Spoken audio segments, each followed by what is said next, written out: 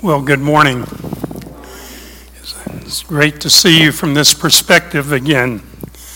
I sit over here in the corner, and I don't get to see all the smiling faces as much as I like, but it's great to see you this morning.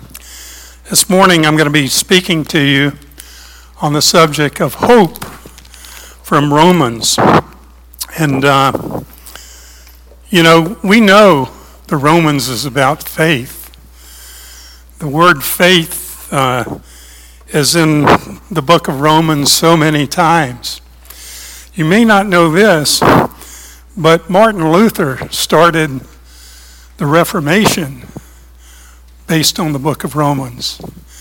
Romans 1:17, as he read it, it gave him a lot of trouble.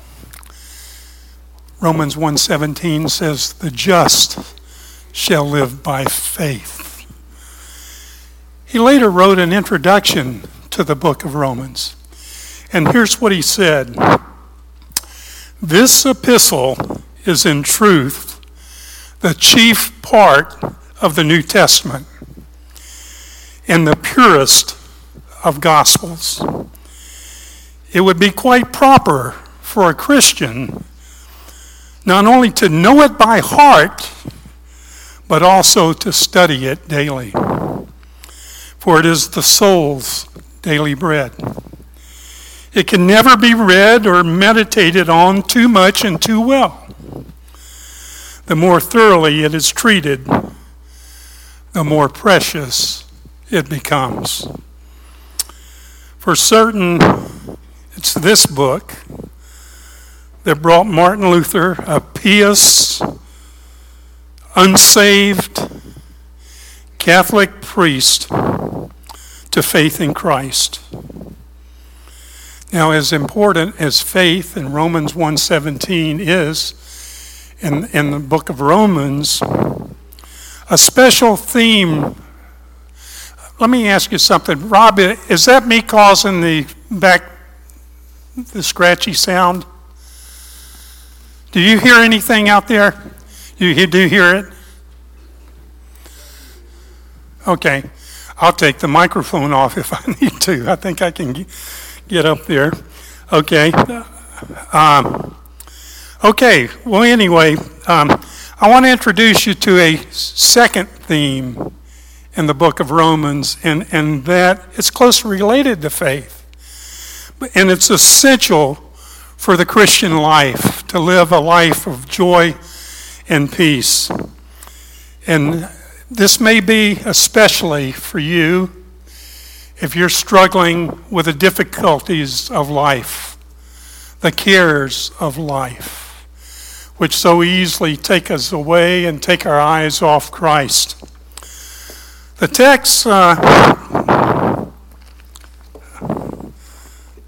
think I might know the problem.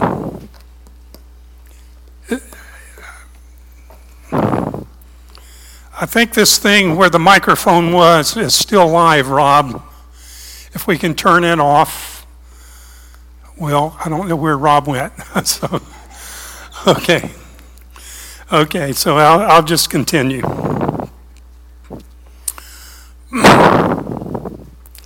Well, that is quite irritating. This one? Okay. Is that better? Thank you. Okay. Now let me get my thought back together. Well, our text today is about the subject of hope, and hope is mentioned 16 times in the book of Romans. Romans 15:13 is our text. It summarizes what Paul has said about hope throughout this epistle. I want to read it to you from the New King James Version.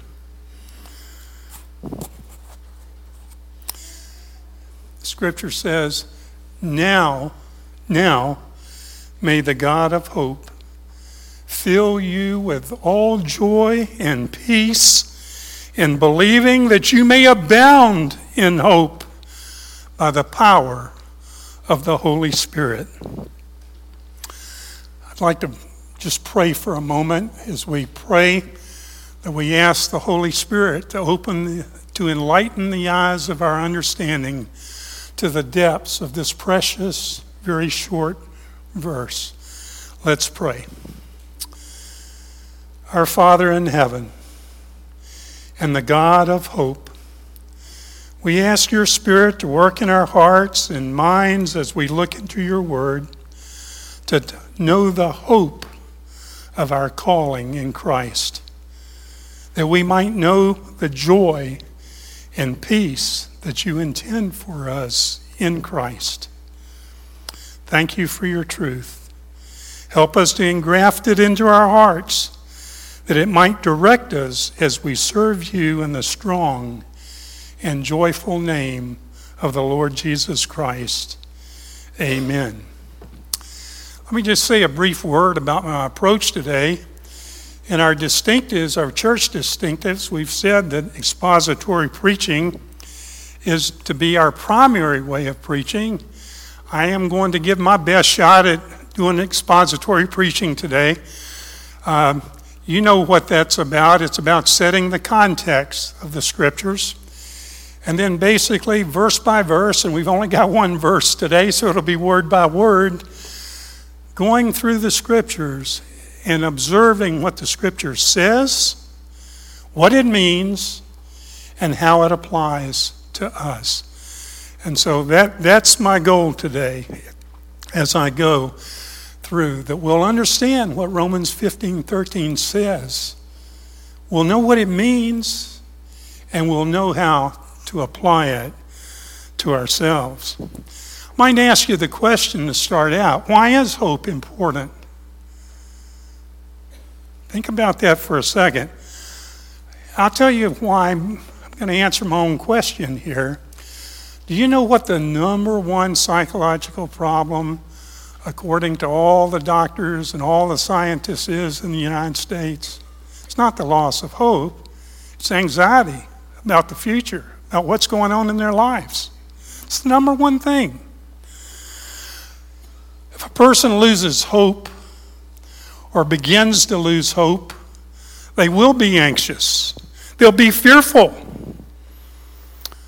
They'll begin to doubt why they're even alive. They may even take their life when they lose hope. That's why the Bible says over 365 times, one time for each day, do not be afraid.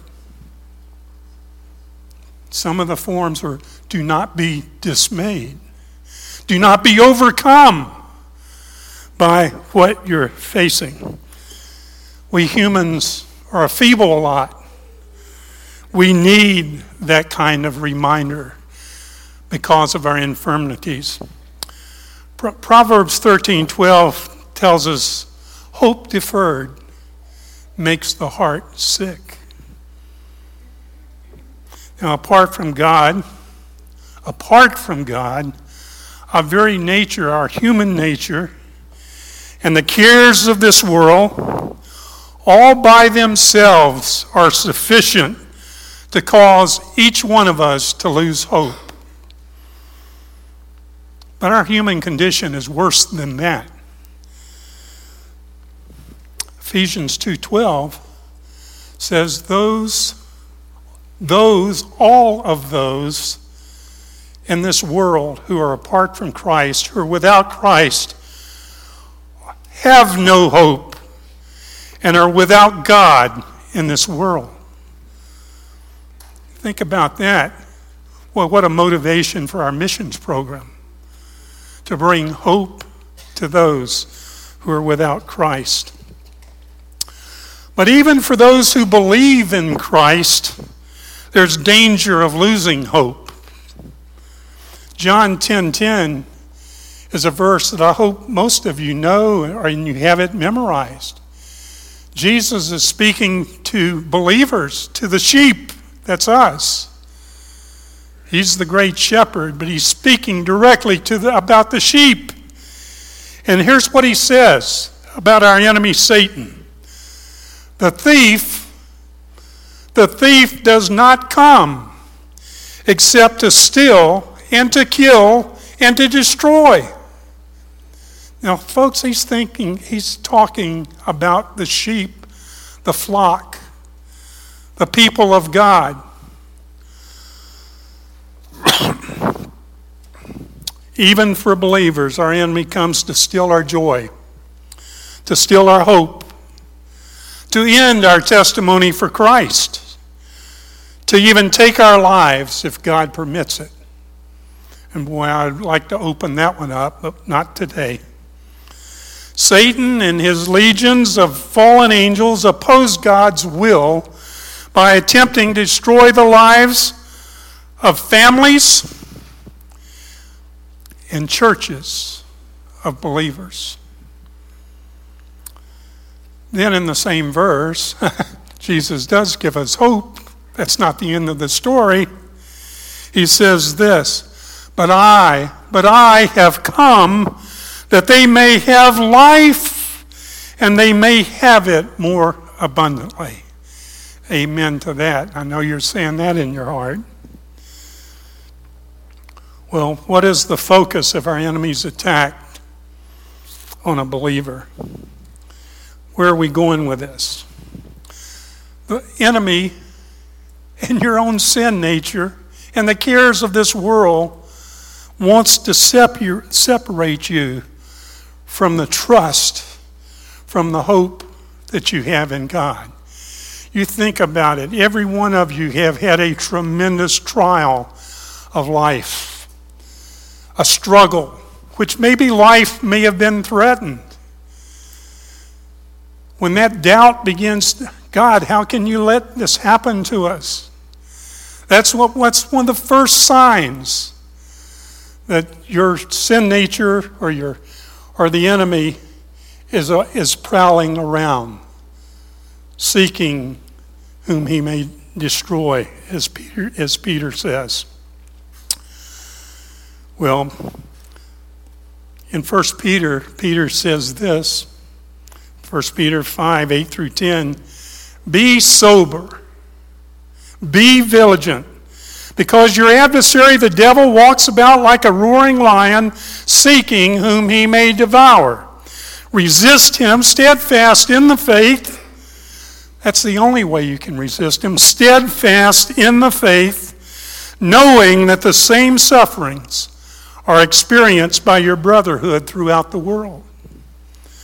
But may the God of grace, of all grace, who called us to his eternal glory by Christ Jesus, after you have suffered a while, perfect, establish, strengthen, and settle you. So why is hope vital? Hope is what anchors our soul in the face of adversity. Hebrews 6:19 says it this way. This hope we have in Christ is an anchor of the soul, both sure and steadfast. Drop the paper. I think all of us, or many of us, remember Dave Huther. When he was dying, I sent him this lyrics to a song called "The Anchor Holds." Now, folks, David was much stronger in faith than me, but I did take joy in encouraging him in his last days. Here's the closing line of this song. Well, I'm going to go back a little further. I have been young, but I'm older now, and there has been beauty that these eyes have seen. But it was in the night through the storms of life. Oh, that's where God proved his love for me. The anchor holds, though the ship is battered. The anchor holds, though the sails are torn. I have fallen on my knees as I've faced the raging sea. The anchor holds in spite of the storm. Well, with that bit of an introduction, that's that context I was talking about. Jesus says, or actually, the word of the Lord through Paul in 1 Corinthians 15:19 says, if in this life only we have hope in Christ, we are of all men most pitiful. The point Paul was making in 1 Corinthians 15:19, our hope is not on anything in this life. It is in Christ and in the life to come. That's where our hope must be placed. Let me share with you a testimony. We don't hear a lot of personal testimonies in our church from the pulpit, and I was a little reluctant to bring this one. But I think it's tied so directly to the scripture that I'm bringing. I want to share this with you. It's kind of a story of our family life, immediate family, in the last few years. Many of you don't know this, but in May of 2014, our youngest daughter's husband of many years took his life. He was a co-pastor in a church, a growing church. I was 70 years old. It's the worst thing that has ever happened to me personally and our family in my entire lifetime. It was almost overwhelming. Consequences of that still continue. The two little boys who were left behind were 6 and 11. In October 2018, our daughter Suzanne lay at death's door in Emory Hospital, waiting for a liver transplant that did not look like it was coming. Remember Howard and Justin came up, and both of them prayed that a liver would be delivered and she would get to go home soon. And I heard my daughter say something, and I bent down to hear, and she said, well, tell them I'm going home one way or the other. And a liver was miraculously provided almost within 24 hours. Tragically provided as well by a young woman who was shot in Clayton County, and her parents offered up her liver. My daughter knows that family and has thanked them for it. Well, let me move on. This is a too long list. In July 2019, my dear wife had emergency surgery. The doctors had missed a 99% blockage in her lower descending artery. That LAD artery is the one that's called the widowmaker. It almost was a widower maker. In October 2019, following my son's divorce, a second marriage, it wasn't working well. He was a combat veteran, Afghan, lieutenant in the local fire department. He took his own life. He left behind a young son of 7 years. It was then we had our first beginning to understand what PTSD for a first responder is like, who had served for 14 years on the front line of our community.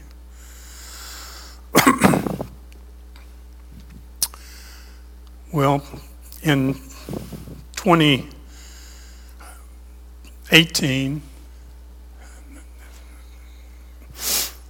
I mentioned my daughter lay dying, and she got the liver. But in 2021, she had 6 strokes. The last 2 took her vision. This made her severely vision impaired. In January 2022, my dear wife underwent an 8-hour back surgery to recover, to recondition her entire spine. We slept downstairs for 2 months. We decided to sell our house right there and move to a single level, which we did 3 months later while she was still recovering. In June of 2022, Jackie and I both contracted COVID. We got over it, went through it pretty quick. Surprise, my first thought, I've got COPD and respiratory and heart issues. My first thought to the Lord, Lord, is this it? Is this how I and maybe my wife with me are going to go out? Well, you had to overcome that kind of thinking pretty quickly. You could not live with that kind of thinking as a believer. Well, that was June of 2022, and then our church trouble started or became public about that time. A lot of stress for all of us on that.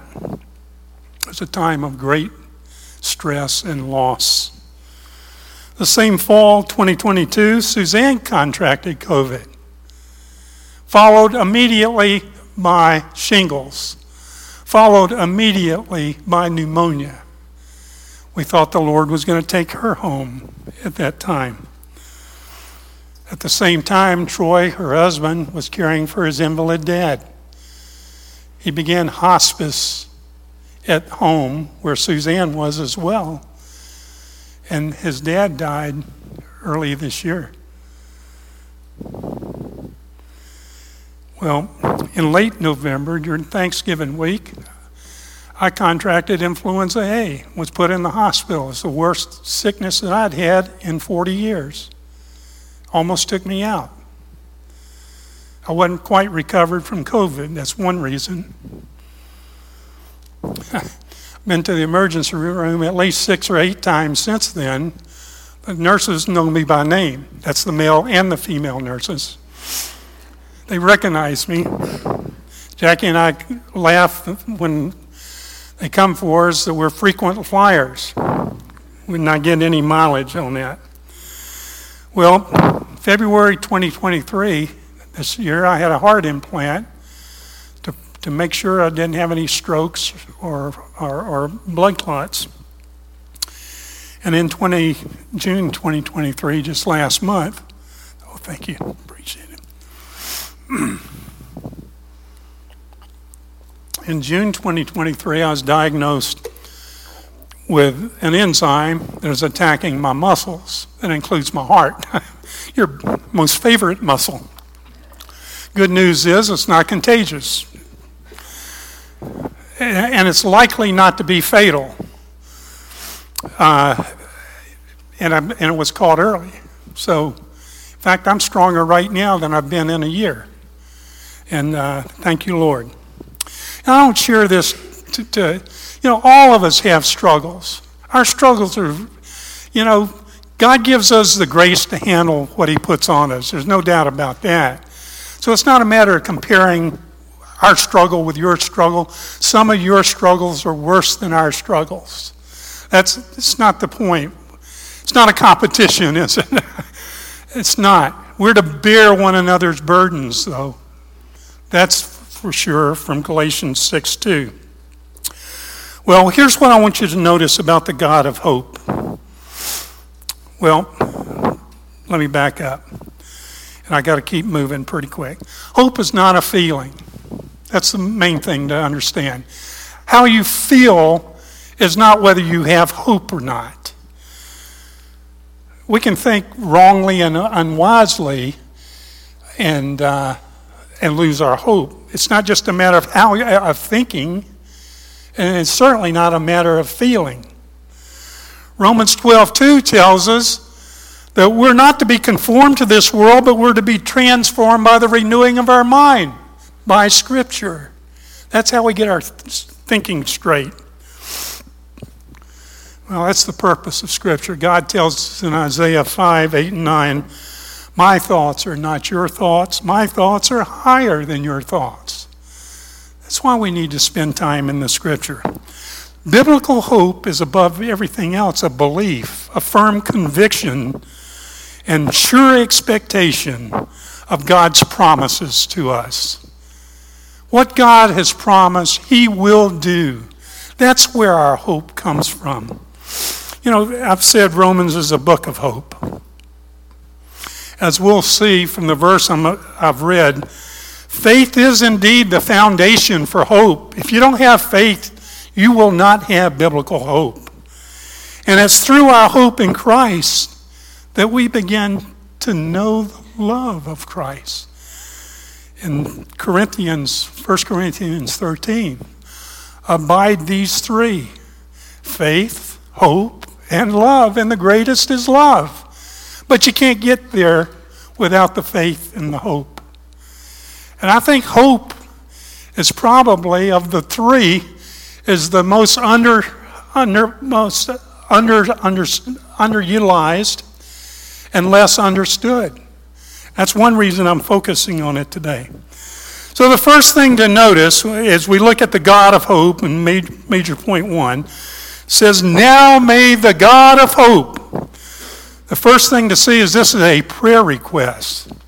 It's a benediction. Steve Pizzini, take note. It's a benediction. If you don't use it today, maybe some other time. It's a great benediction.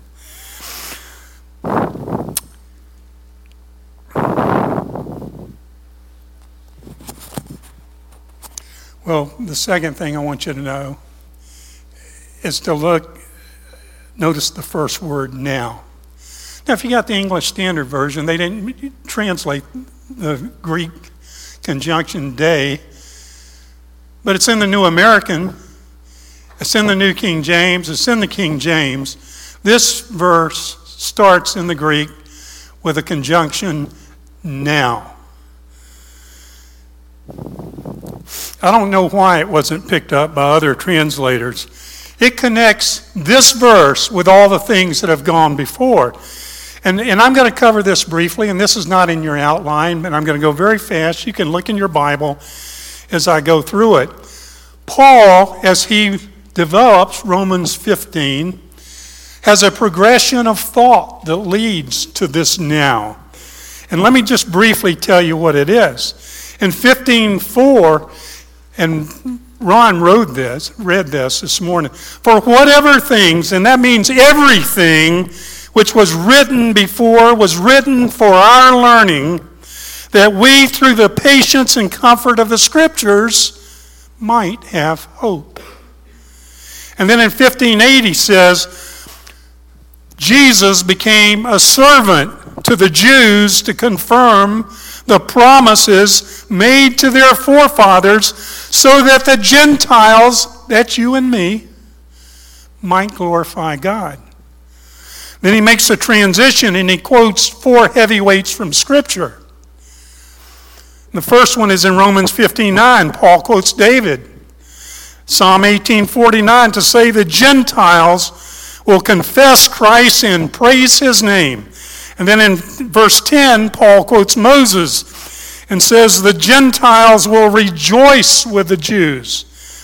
In 15:11, he doesn't quote a person, he quotes one of the most important psalms in the book of Psalms, Psalm 117.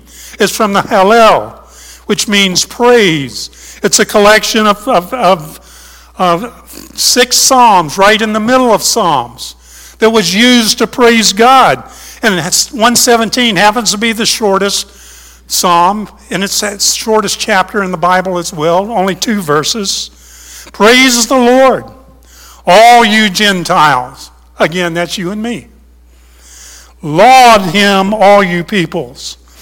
For his merciful kindness is great toward us, and the truth of the Lord endures forever. Praise the Lord. And then lastly, in Romans 15:12, he quotes Isaiah 11:10. And he who shall rise to reign over the Gentiles, in him the Gentiles shall hope. Boy, what a setup for 15:13. The hope we have in God, in the God of hope, was long ago prophesied and promised. Now, and that's why he says, now we have that hope. That's the importance of that little conjunction word. Well, one word down, 27 to go. No, I'm not going to do that to you. Let's look at this next part. Our God is the sole source of lasting hope. The Greek text in which this book was originally written says, the God of the hope. There's a definite article right before hope. Not just talking about any hope, the hope we have in Christ and in the Scriptures. You know, in the promises of Scriptures particularly. Do you have any idea how many promises there are in the Scriptures? If I were to give you an hour to write down all the promises of God that you know from the top of your head, how many could you write down? Some of you need more than an hour. Some of you may be finished in 5 minutes. You know where you are. An estimate included in Herbert Lockyer's book, All the Promises of the Bible, made by a Canadian school teacher, came up with a total of 8,810.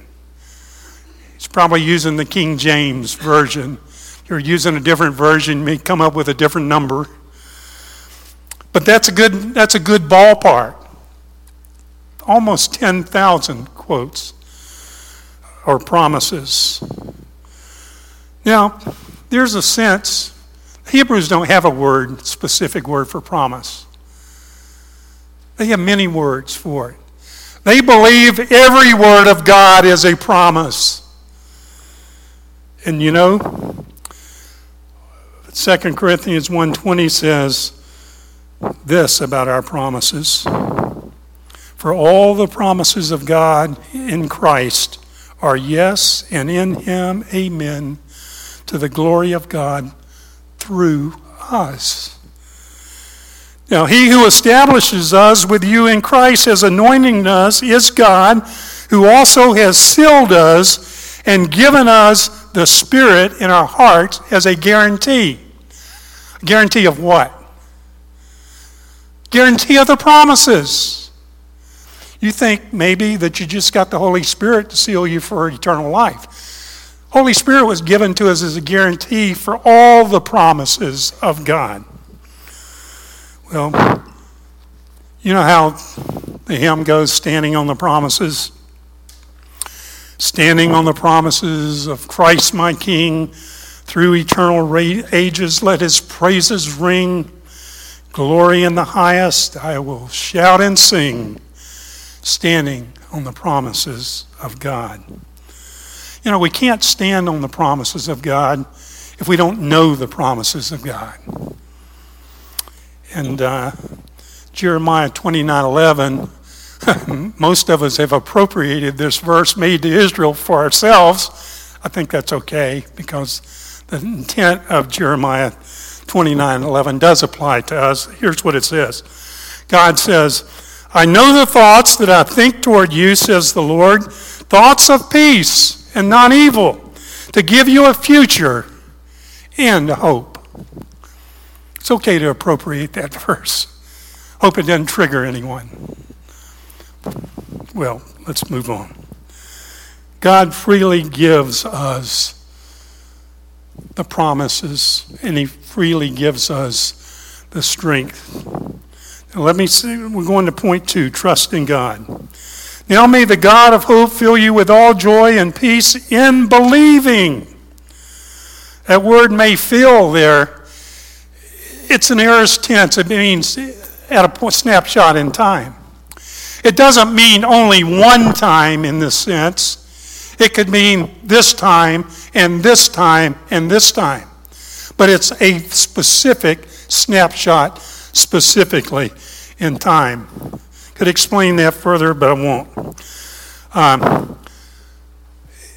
It does have the sense of a prayer request. It's may the God. I thought it was a subjunctive meaning, well, may or may not. No, this is a prayer request. May God do this for you. There are some conditions here to be filled with the fullness of God, as Ephesians 3:19 says. We're to know his word. In believing, that's the verb form of the noun faith. In believing. In trusting is another way to interpret it. You cannot trust in God's word if you don't know God's word. We've said that.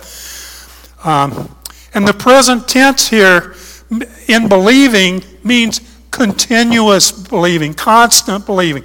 Now, if you're like me, there's times when gosh, I didn't follow through on God's word on that.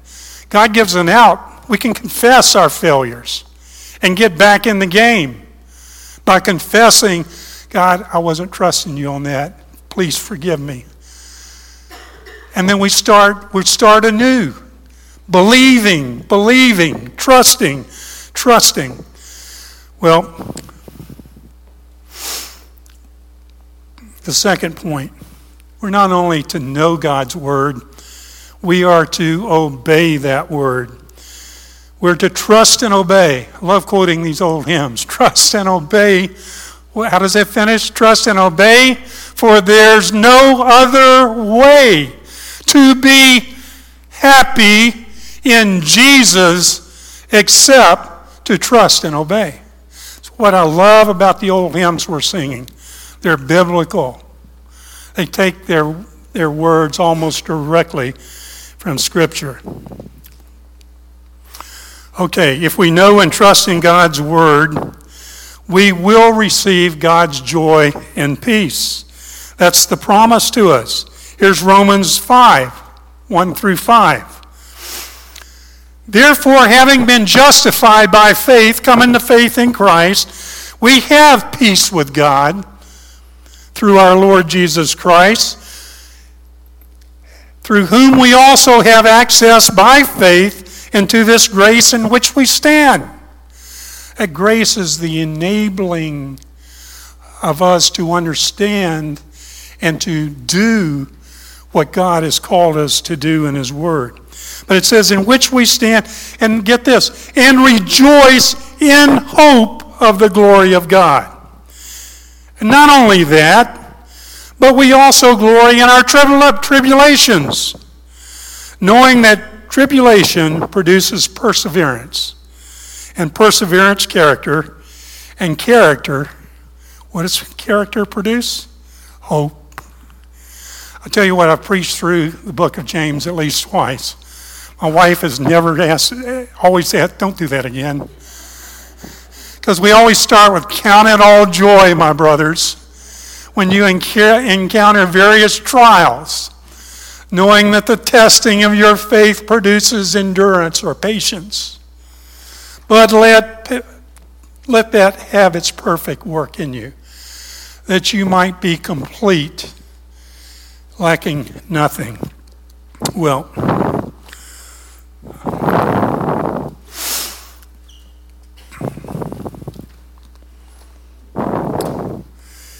that verse goes on to say, now hope does not disappoint, because the love of God has been poured out in our hearts by the Holy Spirit who was given to us. Okay, let's come to the third part.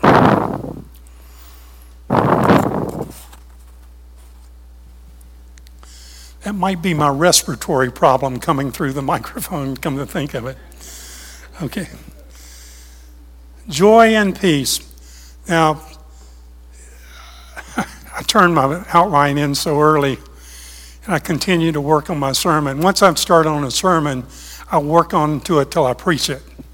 I think that's common, right, Howard? You don't just set it aside. Oh, I'm done. God keeps working on you. So I've added some stuff to the outline. And one of the things in this third Roman numeral here, third part, joy and peace leading to abounding hope. That we might abound in the hope by the power of the Holy Spirit. Well, the promise, the first point there, the promise of joy and peace in believing is what leads to abounding hope. Abounding hope is overflowing hope. In the amplified version, it says bubbling over. I think of something bubbling over on the stove. No, that's not what it. Abounding hope is just a outpouring of hope more than you can even comprehend. And I'll tell you what, I'm not talking about being happy when you're steadied by hope. Sometimes you may not be smiling when you're going through a rough time, but you're not mean-spirited. You're not grumpy. You're just trusting quietly, steadfastly in the Lord. And if you think about it, you may not look joyful, but you can be joyful knowing, God, you're with me in the trouble. God is with us in the trouble. And that's cause for joy. Well, that you may abound is a present tense, meaning it's continuous. It's not that one-time thing. It can be continuous and constant.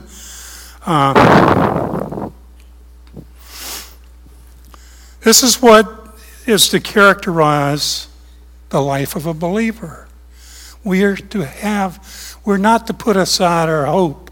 When we put aside our hope, we need to confess it as sin. And that's a lot of confessing with the struggles that we have. Now here's a caution and a promise. Your life cannot overflow with hope based on joy and peace by your own efforts. You can't do it in your own strength. It's not possible. You don't have the capacity. You don't have the capability to abound in hope. Oh, you can get up, oh yeah. You know, in the flesh, you can seem like you have hope. But that's a shallow, not long-lasting hope.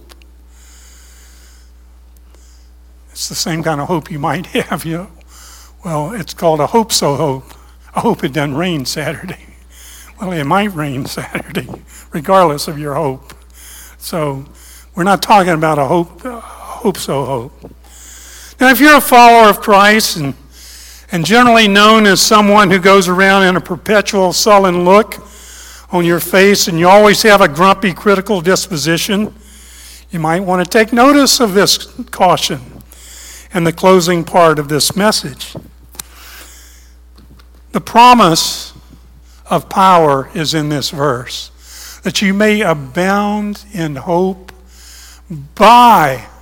through the instrumentality of the Holy Spirit who indwells you, who's already with you, who's in you ready to take action. Ephesians 1:19 says, this is that first prayer of Ephesians. I preached on it about 6 months ago. Paul is praying for the church at Ephesus, and he says, that you may know, Ephesians 1:19, that you may know what is the hope of your calling. What are the riches of the glory of his inheritance in the saints? And listen to this. What is the exceeding greatness of his power toward us who believe? Peter knew all about failures, losing hope, 3 denials, had to stand in front of Christ after he did that. Here's what Peter says, 1 Peter 1:3-6. Blessed be the God and Father of our Lord Jesus Christ, who according to his abundant mercy has begotten us again to a living hope through the resurrection of Jesus Christ from the dead. We have a living hope because Christ is with us. Earlier past sermons, Christ in you, the hope of glory. Colossians 1:27. Christ in you, with you, for you, and by the power of the Holy Spirit, the very Spirit of Christ can provide the power needed in the struggles we all face to have joy and peace and continue believing. Well, let me share some closing thoughts. Our hope is renewed in Christ himself. When we go to God through the Scriptures, we're asking for that indwelling Spirit of Christ according to His promise to us, His guaranteed promise to us, that He will re-strengthen us with His hope, renew our hope. Well, we can be assured that He'll answer that prayer. I love this scripture verse. And, Todd and I both served with the 101st, called the Screaming Eagles. Airborne comes out of the sky. You can see but here's what I like. Here's where I found the Screaming Eagle in Isaiah, of all places. But those who wait on the Lord shall renew their strength. They shall mount up with wings like an eagle. They shall run and not be weary. They shall walk and not faint. Back to Peter, 1 Peter chapter 1, verse 17 through 21. Peter says, and if you, he's speaking to you, and if you call on the Father, knowing that you were redeemed not with corruptible things like silver or gold, but with the precious blood of Christ, as of a lamb without blemish and without spot. He indeed was foreordained before the foundation of the world, but was manifest in these last times for you, who through Him believe in God, who raised Him from the dead and gave Him glory, so that your faith and hope are in God. I'm going to close with this verse. It comes from Ephesians 3, verse 20 and 21. Some of you know what that is. It is a promise of God to provide us the power we need to live according to His Word, to know the joy and peace of believing and trusting in God through that Word. And here's what it says. It's also a benediction. Now, to Him who is able to do exceedingly abundantly above all that we ask or think, according to the power the power that works in us, to Him be glory in the church by Christ Jesus to all generations forever and ever. Amen. Amen is always after the promises. So be it. Let it be so. I've got a few things just by way of application. The Holy Spirit has made application of this truth in your personal life. That's the whole point of opening it up. You see how it applies to your life, even as I've been preaching. But here's some helps. Ways to strengthen your hope in God. Start by memorizing Romans 15:13. What I didn't say, and I got to say this. It was my dear wife who discovered Romans 15:13 in the Bible. I'd say discover, it's been there 2,000 years. We had just overlooked it. But at the death of our son, she was reading her devotion one day and came across it, and it like jumped off the page, blinking lights, bold text, and it so ministered to her heart, she brought it to me and shared it with me. And I could see that immediately how it affected her, and it began to affect me. Her trust in it began to move over to me.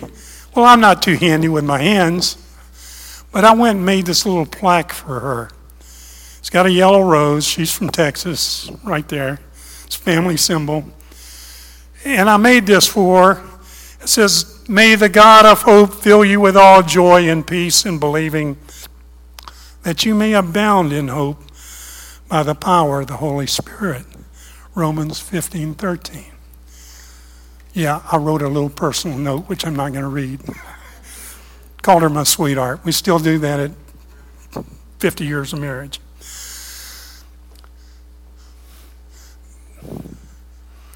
What I want you to see is this verse is very special, not only to us, it can be special to you in the struggles that you're going through.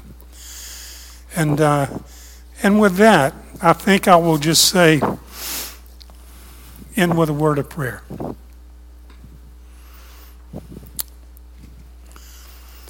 Heavenly Father, thank you for being with us today, amongst us, within us, opening, enlightening the eyes of our understanding to the beauty and the truth of your word.